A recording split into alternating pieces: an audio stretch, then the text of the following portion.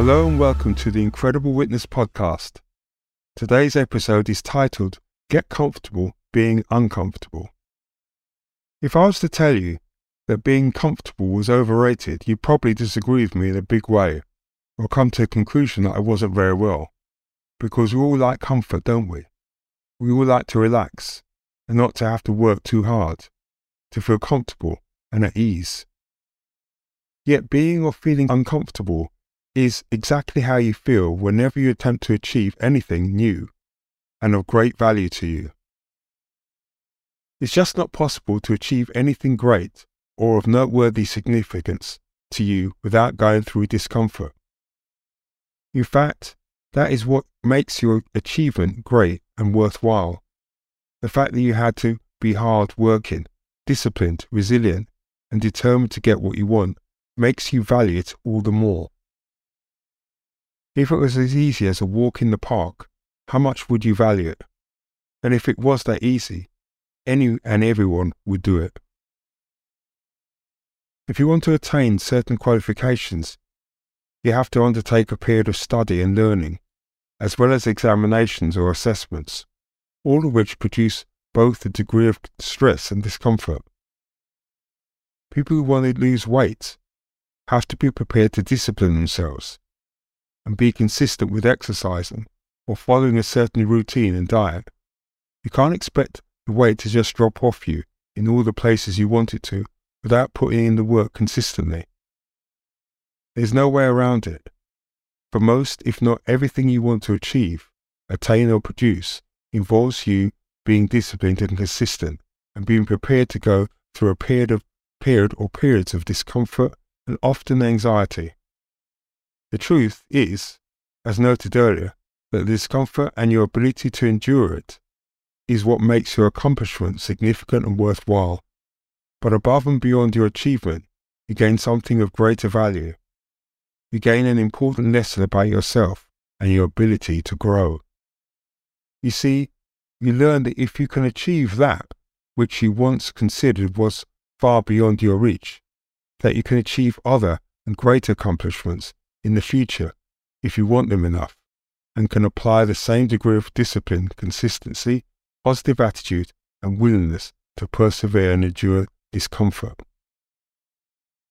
Apart from learning that your love of ease and comfort prevents achievement and growth, you may also learn that once you attain a certain level of growth, that your values often change, and that what you once considered highly uncomfortable has now become relatively comfortable. And that is because you have changed. What currently feels uncomfortable to you may well be something that at one time you would not have even thought about, because it was so far outside of your comfort zone that it would never even show up on your radar. So if you want to improve your life or attain something you don't already have, you're going to have to go through a process of uncomfortableness, growth and change to get it. Now, as I've said, this applies to anything you want, and it is very relevant when you have to attend court to give evidence. Before attending court, and particularly when you're in the witness box, being uncomfortable is something you have to get used to. If your goal is to learn to manage giving evidence extremely well, if you want to stand out from the crowd, you have to recognize that giving evidence is meant to be uncomfortable. It is specifically designed to stress test you. In other words, to test your evidence when giving under very stressful circumstances or conditions. Once you really acknowledge and accept this, you will cease to inwardly complain about it and focus your attention and energy on how to prevent the discomfort from impeding you from delivering great evidence. I think the best way of managing or coping with uncomfortableness is to immerse yourself in that which you need to master until it becomes a habit.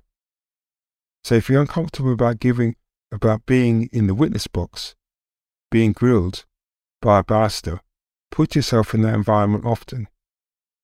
If you're unable to do that, the next best thing to do is to place yourself in a similar or simulated environment. Okay, yeah, I know, It's like unlikely to be anywhere near as stressful as being in a real courtroom.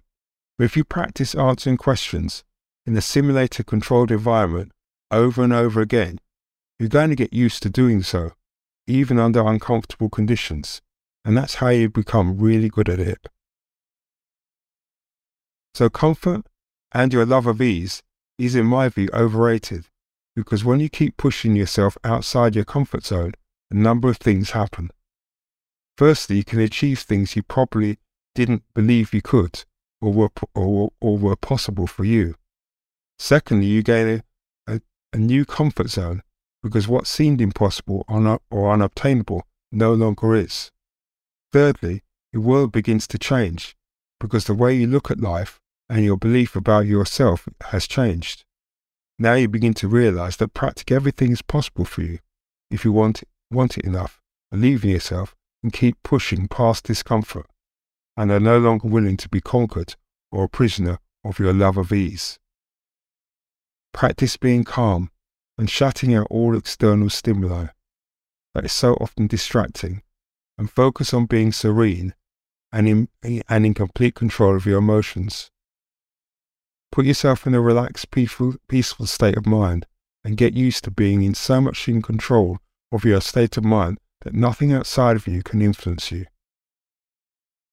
Now, of course, this takes time and practice to achieve, but the more you practice and concentrate on shutting everything else out that you don't want to hear, feel, or think about, the more inner control you will achieve.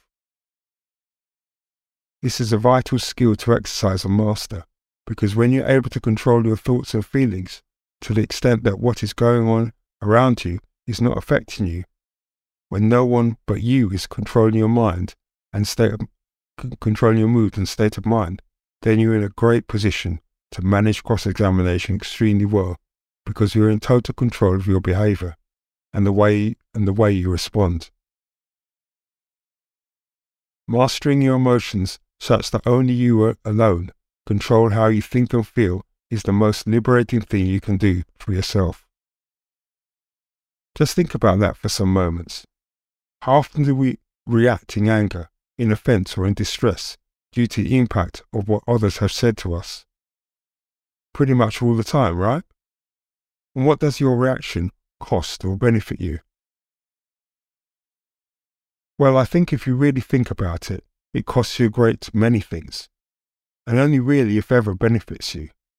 But when it comes to giving evidence, the cost can be huge, because barristers know very well how easy it is to push the buttons of someone who is not in full control of their thoughts and emotions. It is what they train themselves to do or to get continually better at. So if you recognize this, you will want to prevent or limit their opportunity to use your emotions against you. And the only way I know of doing this is by remaining in control of your thoughts and emotions. To aid you in achieving this inner control of yourself, you may find it helpful to close your eyes. Inhale and exhale deeply for about 30 seconds and see yourself in really pleasant surroundings, maybe surrounded by trees and grass, or on a beach watching the inexorable rush of the tide, washing in and washing out again. Listen to your favourite record or some inspirational affirmation or message.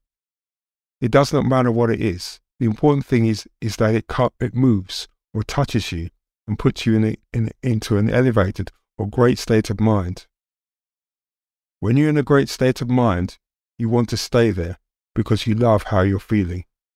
When in a great state of mind, the things that normally irritate or get under your skin don't have the same power over you because you're feeling good.